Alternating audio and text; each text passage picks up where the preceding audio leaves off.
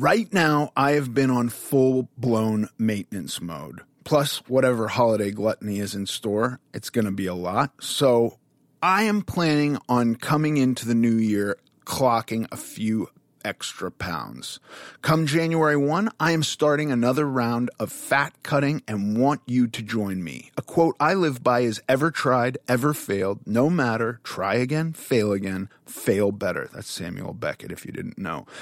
Getting in shape, whether that's losing weight or improving what you are already doing, is definitely easier with a community. So I am hosting an accountability forum where you can see how I prepare to crush it in 2021, and we can all fail better together. I will be doing almost daily posts and interacting with the Fail Better members on my American Glutton Marco Polo channel while we work out, meal prep, and do this together. Real time and real accountability. Signing up is super easy. Go to our website, americanglutton.net, and use code FAILBETTER2021 for a discount when you sign up before December 15th. I'll see you all January 1st. Hi. I'm Ethan Suplee. Welcome to American Glutton. Outside of acting, my two favorite things to do are diet and eat. I have a very complicated relationship with food, and on this podcast, we're going to talk about all of it. Food as entertainment, food as sport, food as fuel. I'll talk to experts and the average person, just like you and me. Today on the podcast, I have been looking forward to having Dr. Terry Wahls on the podcast for a long time. Dr. Wahls is a functional medicine certified practitioner and a clinical professor of medicine at the University of Iowa. She is the author of the best-selling book, The Wahls Protocol, and a premier expert in treating autoimmune conditions with diet. Dr. Wahls herself was given a diagnosis of MS and told she'd have to spend the rest of her life in a wheelchair. After radically transforming her diet, her outlook, and her medical care, she is able to walk and ride a bicycle. Please enjoy our conversation. This is great because I came to know you because my wife had high RA numbers. Oh, yeah. And so I don't know exactly who mentioned your book to her, but you were like the first go-to. She read your book, she followed your protocols, and it was like miraculously helpful to her. Wow. So that's how we came to know you through autoimmune. But my audience is almost entirely just hyper-focused on weight loss because that's... Oh, weight loss, yeah. So that works well. Yeah. Because so really, people lose weight without being hungry, and that's usually quite desirable. Yes, exactly. Nobody likes to be hungry. You know, and actually what I'm doing right now is I do alternate day eating. So it's intermittent fasting, and that means that I get to be hungry a lot because, you know, after 36, 48 hours of not eating, people generally have a lot of hunger. But, you know, it's interestingly, you know, after doing this now for several months, it actually feels quite comfortable. So I in the periodic fast, and I've done periodic fast where I do a week of not eating every month. And, you know, the first time you do that, that's really quite uncomfortable. Right. But, you know, by the third time you've done it, you're hungry, but it's actually quite comfortable. And my kids and my wife are like, yes, you know, your hair is getting grayer, but you keep looking younger. Right. And I think that's because when you do these periodic fasts, it causes your bone marrow to release more stem cells into circulation. And so that, you know, leads to younger looking skin. And of course, more importantly, younger blood vessels, younger heart muscle, younger liver.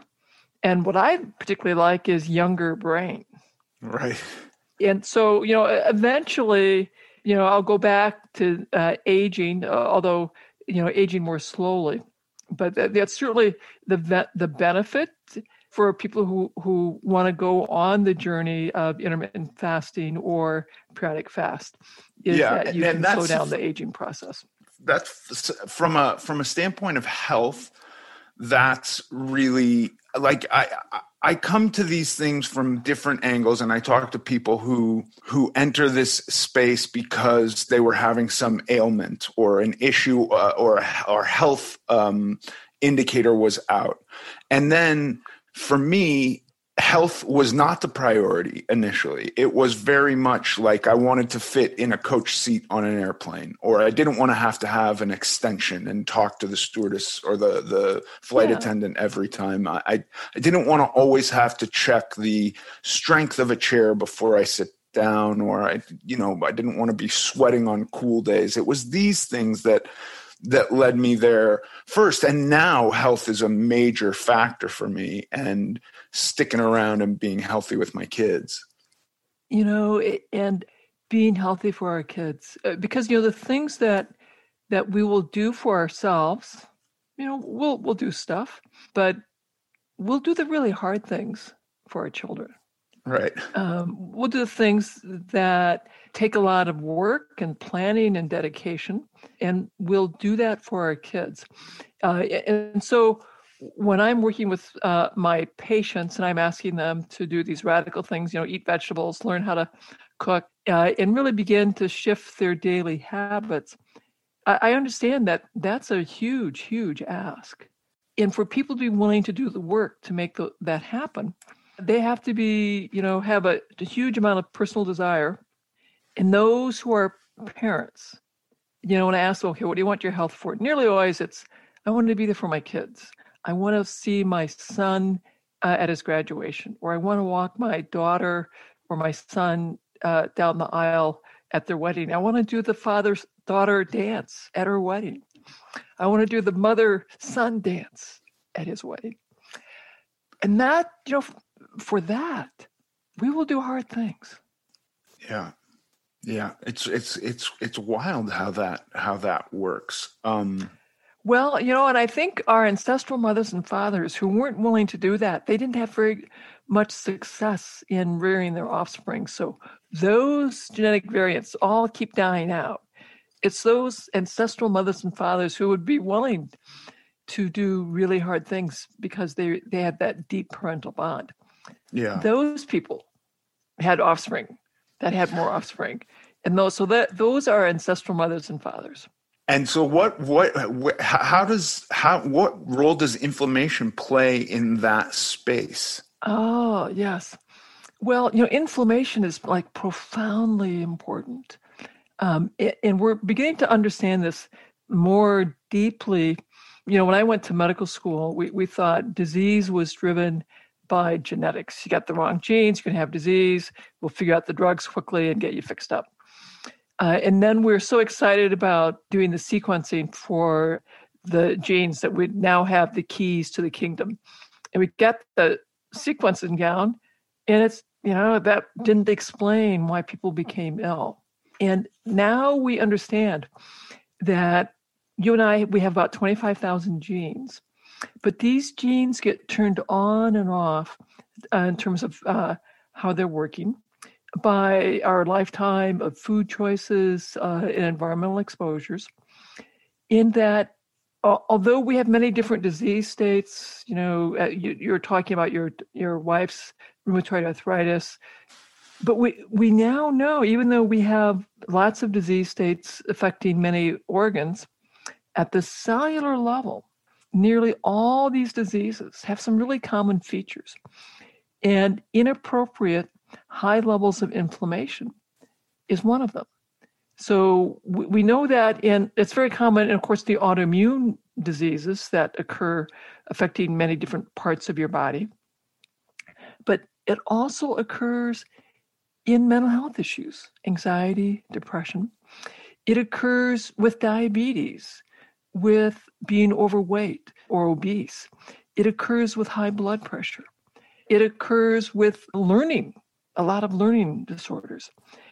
And so the other thing that's really pretty funny, when I got focused on using food as medicine, and we saw how effective that was, my partners at the University of the VA were beside themselves because they said, they pull me in and say, Terry, you cannot use the same approach for every disease. You just can't do that. And I go, yeah. No, that's true. But I'm not really treating disease.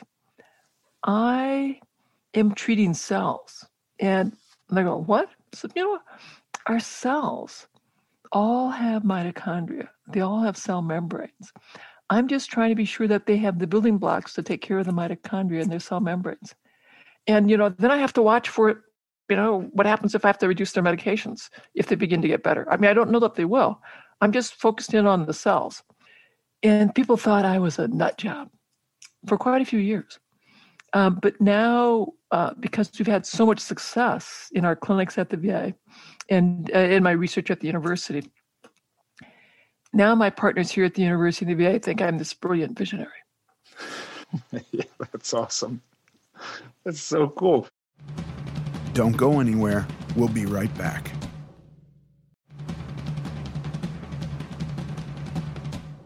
At some point, I think people were making decisions because hunger was such a big issue, and not to make light of hunger. There are still people who we have die so many people who are starvation. food insecure here in the U.S. now. Yes, and around the world.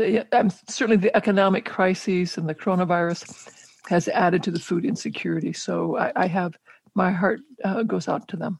Yeah. So I can't look at where we arrive with the abundance of cheap calories and begrudge anybody who thought that was a good idea.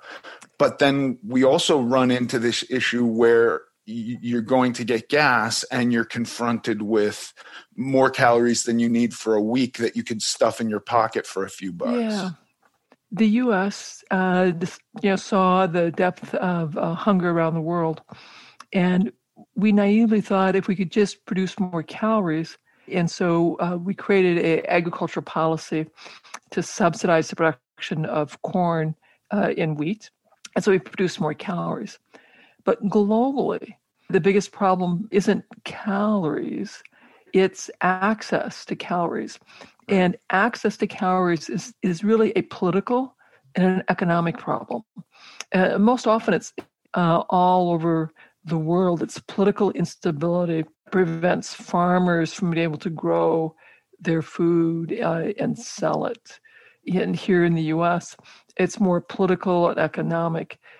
And unfortunately, we created a system where healthcare didn't really talk about food at all and quality of the diet. And we create a food system that produces calories, but doesn't care at all about health. Right. And so we have this consequence of a healthcare system that treats disease but doesn't know how to create health very well, and a food system that creates calories at the expense of health. And so it's creating an economic disaster for the country. Right. Yeah, it's almost like those two things should be totally harmonious, and yet they're utterly divergent and not even talking to each other. Correct. And that solution is going to be difficult. It would take some time for the country to tease that out. Ideally, what we would do would be to reduce the subsidy of calories, because that didn't work out very well. And instead think about health and redesign our food system around how we create more health. The elimination of high glycemic index foods that are subsidized by the government would be really helpful. And I realize on a policy basis, those kind of transitions would have to be phased in because you'd have economic turmoil if they were abruptly brought in. But if we could have a policy system, and of course this gets ever more complicated because we created a political system where money can flow in without limits to influence the political discourse, which will make making these kind of policy changes profoundly difficult. Right. Yeah, it is so complicated. Okay. Yes. On the other hand, I'm very optimistic. We have some good tools in that we have these radical people talking about food, talking about health, talking about all the things that are under our control individually. And so, I write books, I give lectures, I teach the public, I teach clinicians. I'm thrilled to have this chance to do the interview with you, because it's going to take too long for the government to get around to fixing this. So we have to all do all that we can to educate ourselves. And those of us who are part of the solution, educating the public, is the solution. Yeah. Now, complicating this. I think of the government as a big lumbering thing. So I'm not going to sit around and go like, as soon as the government solves this, we're all going to be good, because their solutions are like giant mallets just smashing things. Their solution was subsidize corn and wheat, and everybody will be fine. Presumably, we want our government to be driven by science and to be, thoughtful in their policy, and to try and shift things to help the common good. And it will take them a while to sort all that out. Right. And, my son is now into politics. He's a state senator, and bless him and all the other state senators and politicians who are helping us to try and navigate that. And we need them.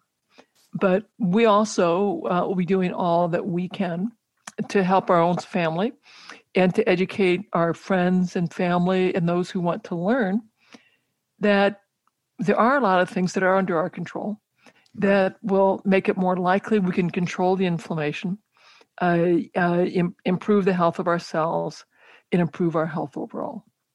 What are some foundational things that we can change that are maybe not super, not the most radical version of what you espouse, but like easy fixes? Well, so we'll sort of go through the easiest things.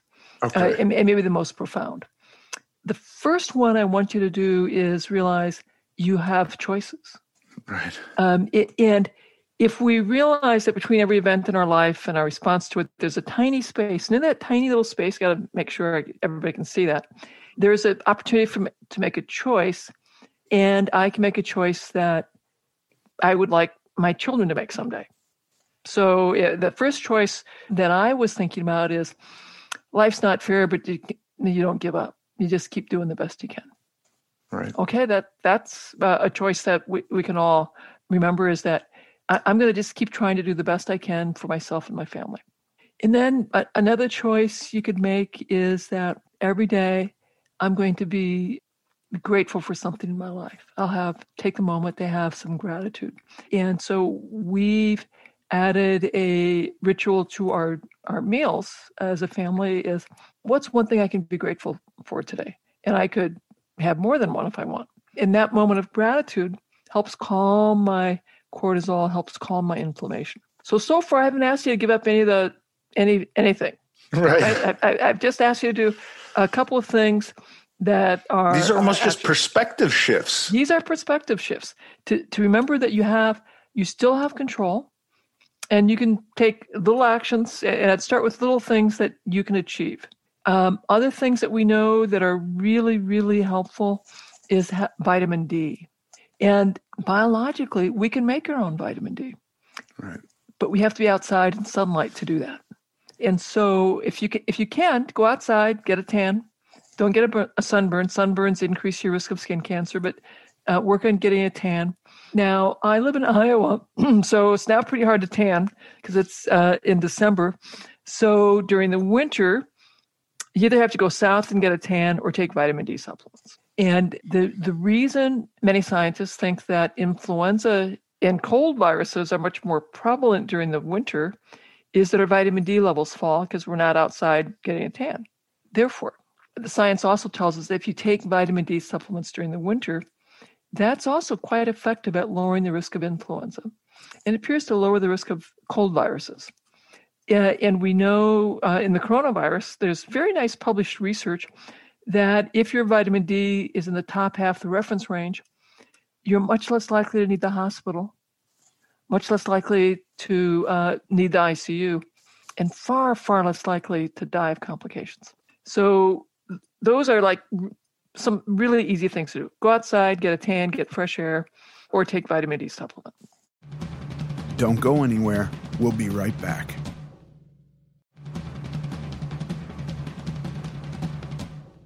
Now we're going to get to things that are a little bit harder.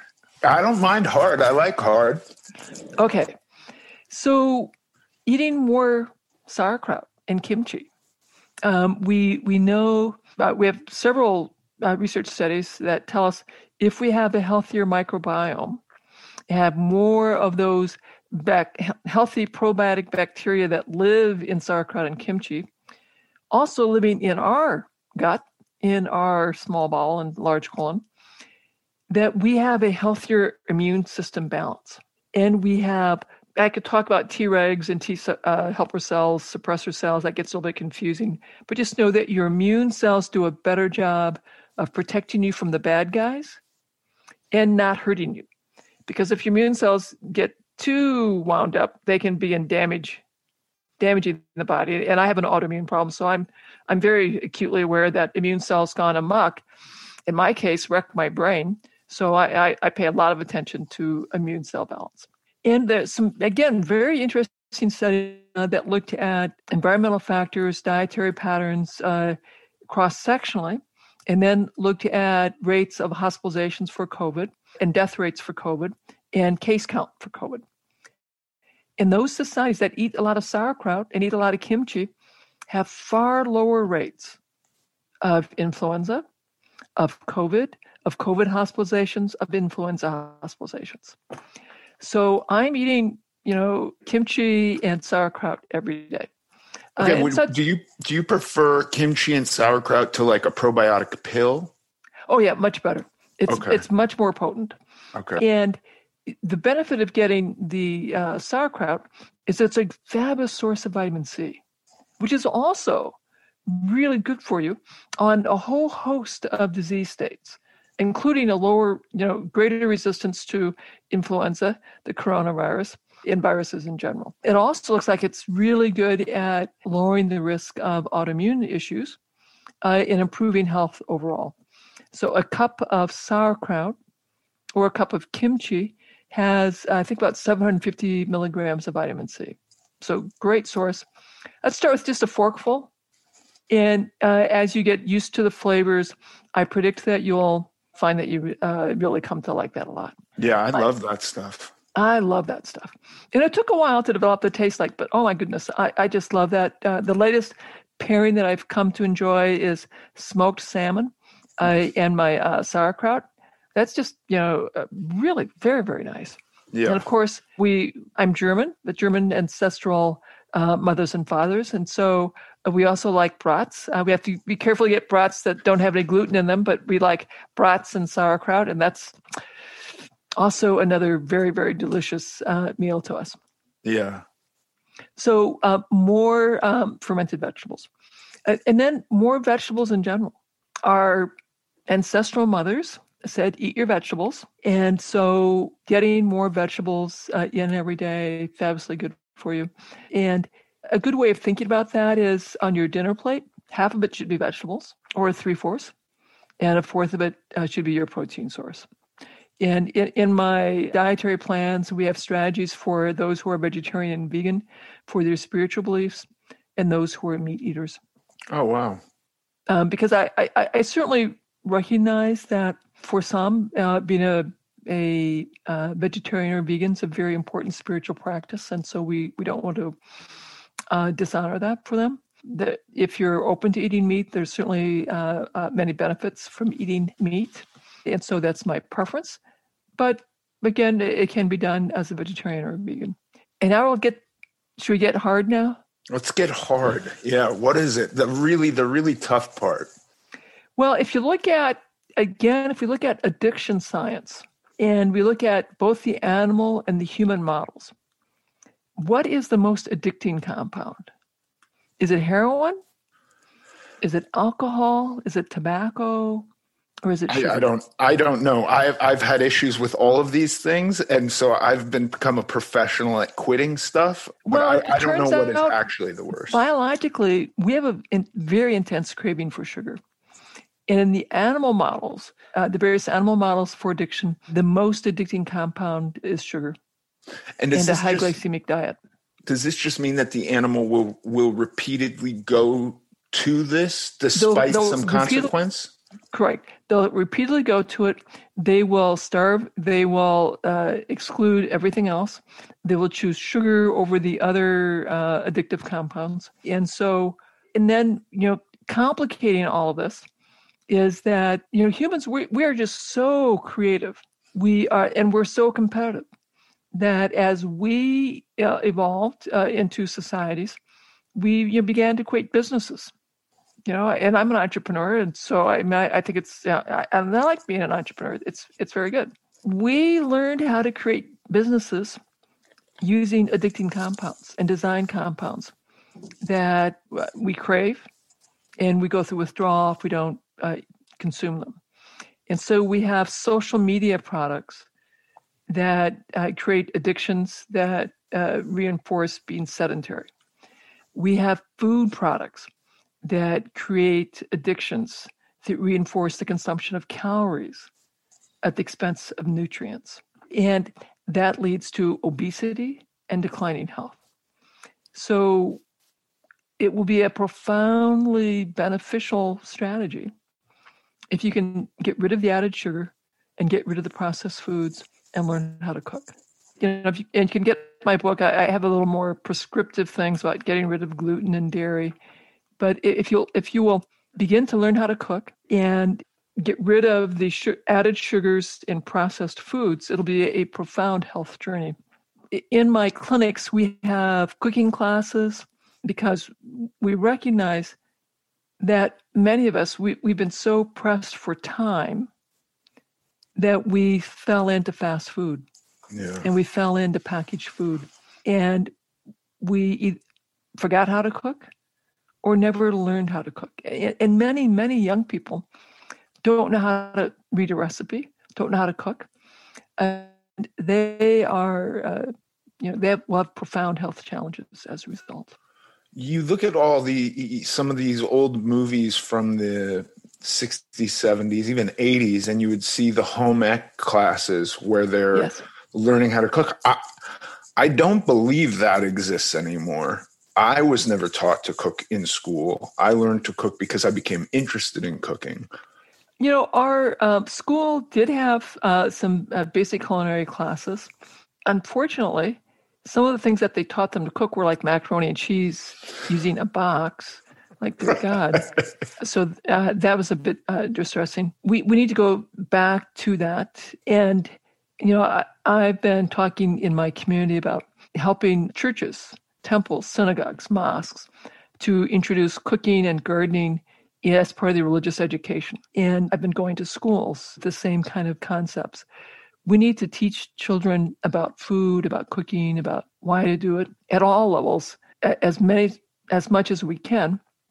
And ideally regulate advertising of food products to children so that you cannot target children. Yeah, and there's something really interesting about that, especially when you tie in the religious aspect, because when I think about any of those big religions, I think of the food associated with them. I think about a big Christmas dinner or a Passover dinner or a Ramadan feast or absolutely. These things. These things are all like beautiful and elaborate. And I just see what we seem to have done in society is blunt everything with doses of sugar or doses of fat, but not a lot of flavor. Well, as I said earlier, we're very clever as a species. We know how to create products from our entrepreneurial side and how to create, and we're rewarded when we do that effectively. So over time, the companies that were most effective at creating these addicting products became the most successful. And that has led to some, very negative health consequences. And that appears to be happening quite universally. And it's part of when I teach my courses to the public and to health professionals, we talk about evolutionary biology and what we know about how our brains are programmed to work, what things we will increase, what we will avoid, and why. Because I want people to understand that, because then it makes it easier to forgive yourself for the struggle. Like, okay, biologically, I get why this is so hard for me. And then it helps people understand how to make the struggle easier if we understand our pressure points biologically, and then how to make that environment more successful. If you just think like, okay, change your diet, and go home like, okay, well, that's easy. And you're perennially struggling because even though you want to change your diet, that's a very hard thing to do without a deeper understanding of what are the steps that you can do to make it easier and how to blunt the addiction and the withdrawal symptoms. Don't go anywhere. We'll be right back.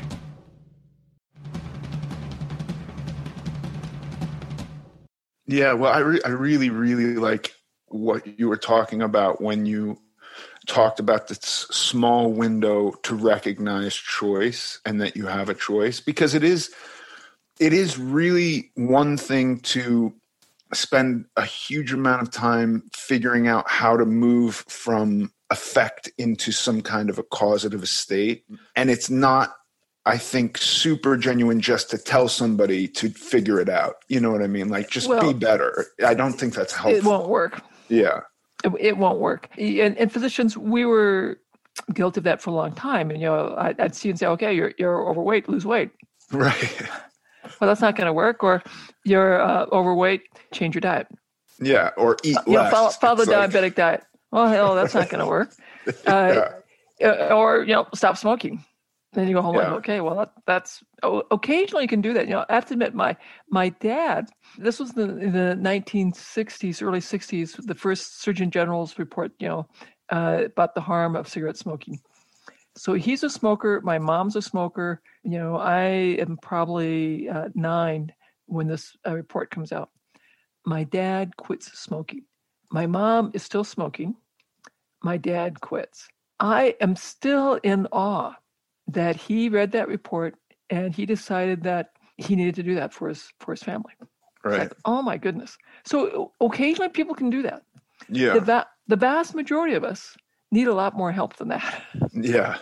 Yeah. No, I know. It's not impossible for a person to exist that can be presented with some data and make a significant change. But I think it would be tough to try to sell that to everyone, because I don't know that it's not everything is going to help everyone in equal ways. Correct. Now, the reason my dad was so successful, he was a dad.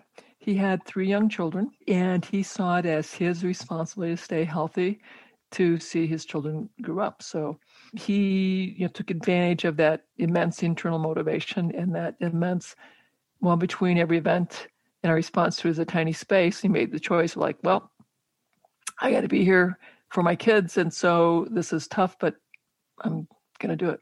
And he managed to do it while his wife was smoking in front of him. Like, oh my God, what resolve? Wow. That's awesome. Yeah. Yeah. I also wonder, for me, the decision to change, to have a goal physically and to get to it, it didn't come from my parents' worry about me, my friends' worry about me. It really was this happenstance where I met a girl and she didn't have this worry about me. She just cared for me. And that gave me the sense of feeling of worth, I guess, if that's the right word, to want something more for myself than I had. And so it becomes tricky for me too in a day and age where we have these groups who are about body positivity, which I really want to support, because I think not everybody proceeds productively from a state of kind of fighting against the system. And so I think it sometimes takes that being uplifted about yourself and having some self-worth to then go out and make a change. Does that make sense? Mm-hmm. Yeah.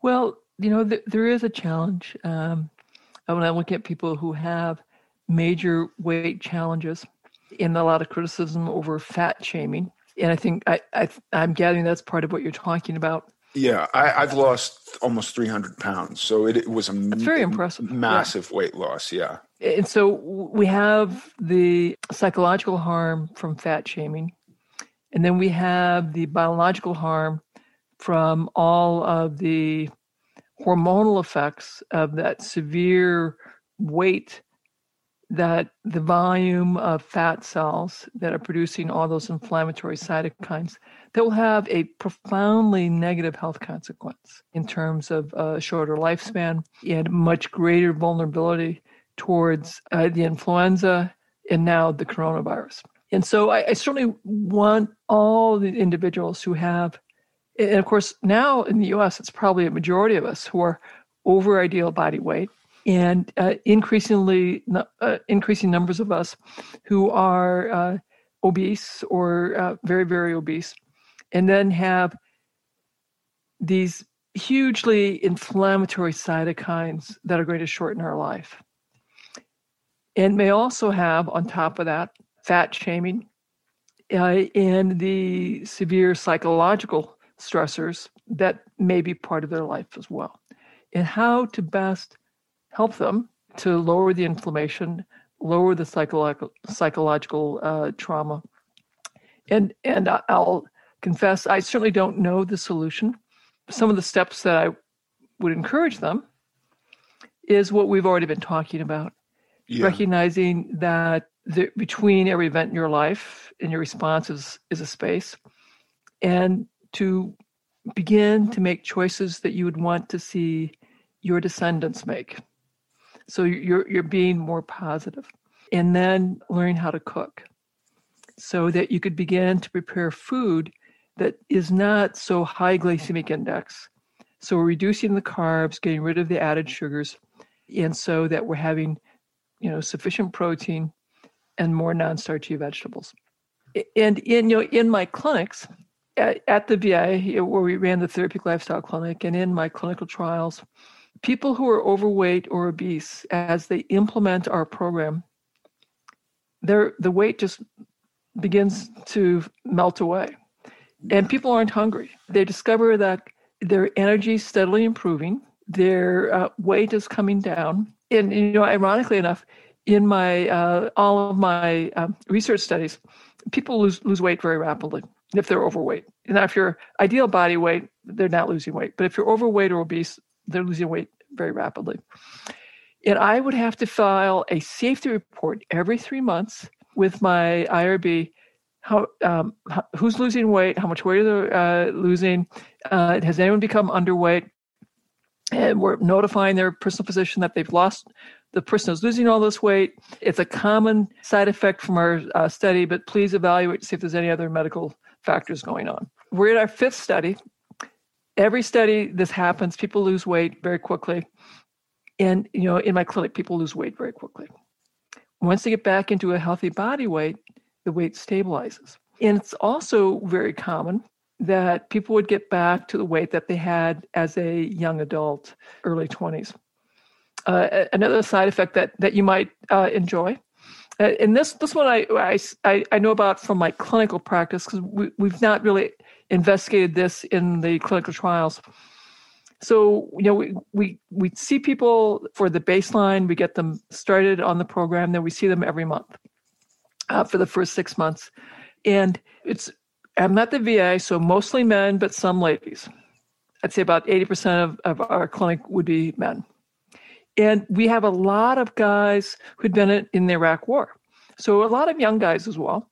And we see them from all sorts of problems. They come in, we've put them on our program, bring them back. And the guys have been now 2 or 3 months. And we have a mix of more senior folks in the group and newbies. And we have about 10 vets and their spouses every time. And the spouse, we ask the spouse and the vet to make the lifestyle change together because it's more successful. Yeah. So now this should make you smile. The guys come in, and this usually happens between month 2 and month 4. He's got a big, big smile. He goes, Doc, you didn't tell me my love life is going to improve. So he's excited because his libido is back. He's having better erections, and his love life is better. And he's probably getting along a lot better with his family because his irritability's gone down. And by the way, he's also lost some weight. And he's actually been losing weight all along too. Now the ladies, who've been coming in, same time between 2 to 4 months, they are so pleased because they've been losing weight without being hungry. And they're fitting into clothes, and they're just feeling really, really good. But when you talk with them, they will also say, well, as a matter of fact, I'm more interested in having a little hoo-hoo with my honey. And my libido is better. And so the ladies lost weight and also had an improvement in their sex life, and their periods were much less severe, or the hot flashes were much less severe. And this is generalizing, of course. The men were more concerned about performance than appearance. The ladies are more concerned about appearance than performance. Biologically, it probably makes sense that for women, we had to be attractive to secure a mate. Men had to be strong to secure a mate. So it probably makes sense that the men are most concerned about their performance, and we ladies were most concerned about our appearance, because it was those concerns that would have the greatest reproductive success in being passed on to your kiddos. Yeah. But everybody's, in general, our performance improves as you implement our program, and your appearance improves. Your weight gets back to a healthier body weight. And I'd also say, very consistently, people looked younger. In our program, I'd say it's very consistent. By the end of 6 months, people consistently look 10 years younger. Don't go anywhere. We'll be right back.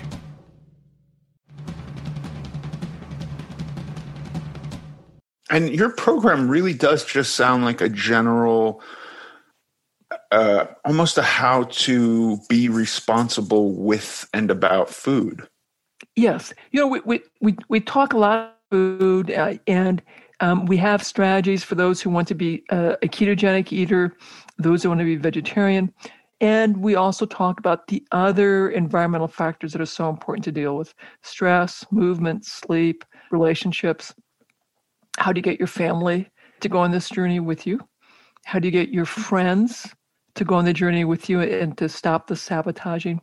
So our success, it will be much more about learning that whole program, how you manipulate your environment to make it more likely that you can succeed, as opposed to more likely that you'll struggle. Yeah, this is a great point. I wanted for so long to be a quote unquote normal person. And I don't mean that as a real insult. I just don't think of myself as, I look at somebody who can have a beer with dinner and I go like, I can't do that. I'm not normal. Or somebody who can sit down and have some French fries and not finish them, and that's a normal person and I'm not normal. Like all these heavy burdens I put on myself of being abnormal. But the reality is I need to think through life in a different way than some people. What you want to do is, and we talk a lot about this in my programs, is you want to create the environment where success is more likely than failure. Right. And so we help people understand is, for you, what does a successful environment look like? And what does an environment that's going to be a constant struggle look like? There's some brilliant work that was done with kids, young children, that would determine how successful that child would be 20 years later. And this is very interesting. You put a marshmallow in front of the kid and say, if you can wait 15 minutes, you'll get 2. Well, most 5-year-olds can't wait 15 minutes. Right. And the few that could were enormously successful when they were 20 years old. So that was pretty interesting. But the next thing that was incredibly more interesting is, if you took this little marshmallow in front of this 5-year-old and you said, if you can wait 15 minutes, you'll get 2. And they just put it behind a screen. So it's still on the table. The kiddo knows it's still on the table, but now they don't have to look at it for the whole 15 minutes. They doubled the number of kids who could wait 15 minutes, and they doubled how long the kid could wait before popping it in their mouth. That's brilliant. A brilliant, brilliant observation. Yeah. So with that, and we talk about that a lot, say, so what we can do is think about how can I design my environment to make it more likely that I can be successful? Yeah. And what do I have is to all take out of my right? Right. What do I have to take out of my line of sight? Yeah. So I don't have to struggle with it. So I don't have to think like, don't eat it, don't eat it, don't eat it, don't eat it, don't eat it, don't eat it, don't eat it. Because that takes a lot of energy to say, don't eat it. It took 15, 20 years before I could go with my wife to do wine tasting. And I would then taste olive oils or whatever else was produced at the wineries. But it required some time and a perspective shift to where I had to design it to be something I could be successful at. You know, and it helps when I tell people, like, if I'm trying to help someone stop cocaine or stop meth or stop alcohol, I don't let them continue to live with other substance abusers. Right. We change their living environment and we change their social environment. And they may never be able to go back to those previous environments because if they do, they'll be at great, great risk to relapse. And so if we want to change your eating patterns, we want to be as thoughtful as we can to make it easy to eat the foods that you've now said will be good to eat, and to make it as hard as possible to definitely eat the foods that you've decided you want to now exclude. Yeah. And then we can have a conversation as, okay, what do you want to have on your, this is what I'm going to eat list, and what do I want to put on the, I'm not going to have that anymore list? Yeah. And how do we get it out of your line of sight? This is a very important distinction too, because quitting meth is very hard. I was never addicted to meth, but I've seen people, and that's very hard. Quitting cocaine is very hard. Opiates are very hard. And yet they are easier than a lot of the things we deal with food because they're not socially acceptable and they're not even legal for the most part, and they're not prevalent in the same way that food is. And you don't have your living environment, your working environment always saying, have this, have this, have this, have this. Right. So acknowledging that we have that challenge and then having the conversation like, okay, you will be much more successful if you decide to get these foods that are on your excluded list out of your line of sight. So we go through a exercise of, okay, so what have you put on your excluded list? And let them decide. It's not for me to decide. You know, they can decide. I'll explain what suggestions I have, but it's going to be up to them. And then we can practice the conversations that you may need to have in terms of how I'm going to get this out of my line of sight in the various social environments. Now, one advantage of the terrible pandemic is you probably have fewer social environments where these foods are out there. You may be doing more virtual connections with friends and family. So that may have become easier. Although there certainly are those who've decided to continue those social contacts and have found ways of continuing that in the age of the coronavirus. So they may still have to figure out, how am I going to have that conversation about not wanting to have pie in front of me because I won't be able to resist. Yeah. Well, the one thing that I'm certainly glad that I've dealt with my issues prior to this, because I could foresee how hard it must be right now, is the kind of advent of how much you can have delivered now. How much is accessible just by looking at your phone. When I was a kid, we had Domino's Pizza and maybe some Chinese spots, but now anything you can imagine, basically, you can have delivered to your house. Well, it depends on where you live. In rural Iowa, it's not harder. It's not quite that easy, but it's getting into more places, even throughout rural Iowa. Right. And you know, I'm again, being a small business owner, I'm very mindful for our restaurant and food industries trying to figure out how to survive. And so I want them to figure out how to survive as well, because I want to keep my small business people going. Yeah. But, think about having black beans and rice delivered. Think about having sauerkraut or kimchi delivered. Yeah. Think about having some really great books out there. These bookstores are struggling, having the grocery store deliver foods for you. So there are ways to get things delivered that will help our small businesses, that will also help you stay healthy. Yeah. Yeah. Dr. Wahls, this has been such a wonderful conversation. Thank you so much for joining me. Now, can I direct people to our website? Yes, please do. Yeah. Yes. Okay. So if you go to terrywahls.com, that's Terry, Wahls, WAHLS.com. We have lots of information.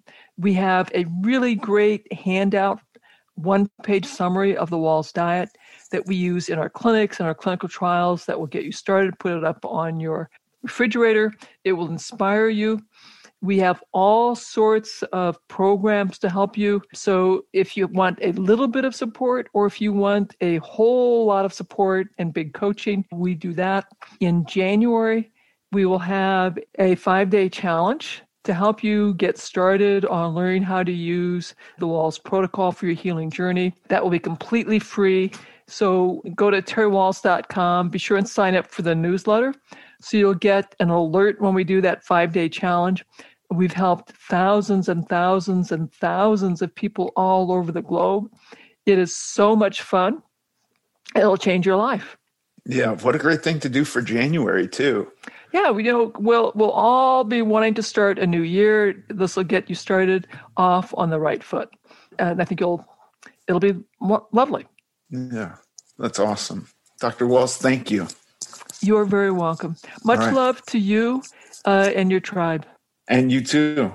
And now for the Q&A. So Rand has a question for you, Ethan. He says, here's the problem I'm experiencing. The schedule of work and the routines of life leave me very little time left to lift. So in the short amount of time I have to lift, I find I'm struggling with prioritizing the best exercises. If you personally suddenly had some crazy situation where you could only lift 30 minutes a day, what exercises would you find yourself doing, for how many reps, and rest? Thanks for the question, Rand. I have found that not quite 30 minutes. I can always figure out 45 minutes to an hour. But like my work, when I work, which I still do work occasionally, though nothing about the current climate is making work easy. My job will be like a 14-hour day, nowhere near a gym. And so I'll just go in before, and it does make for an incredibly long day. And I find that I have better energy before work than I do after work. The few times that I've gone to the gym after work, they have not been great days at the gym. But when I do have time limitations, the first thing to go is cardio. And also because I'll spend a lot of time on my feet at work, which is getting steps and stuff like that. So I consider that to be my cardio. And I will do compound lifts. I never go too heavy. I always go in the 8 to 12 rep range. And then I just would do sets of that. And so squats, bench press, lat pull downs, pull-ups, rows, overhead press, stuff like that. I would do big compound movements like that and work bigger muscle groups and, deadlifts, straight leg deadlifts. Those would be the things I would do. I would get rid of arms and probably even shoulders if I had a limitation with time. That's what I would do. Thank you for the question, Rand. If you have a question you would like me to answer on the podcast, please submit it to AmericanGlutton.net. Thanks for listening to this episode of American Glutton. I'm Ethan Suplee, and as always, joined by my chaperone, Paige Dorian. Follow us on Instagram at American Glutton Podcast. Sincerely.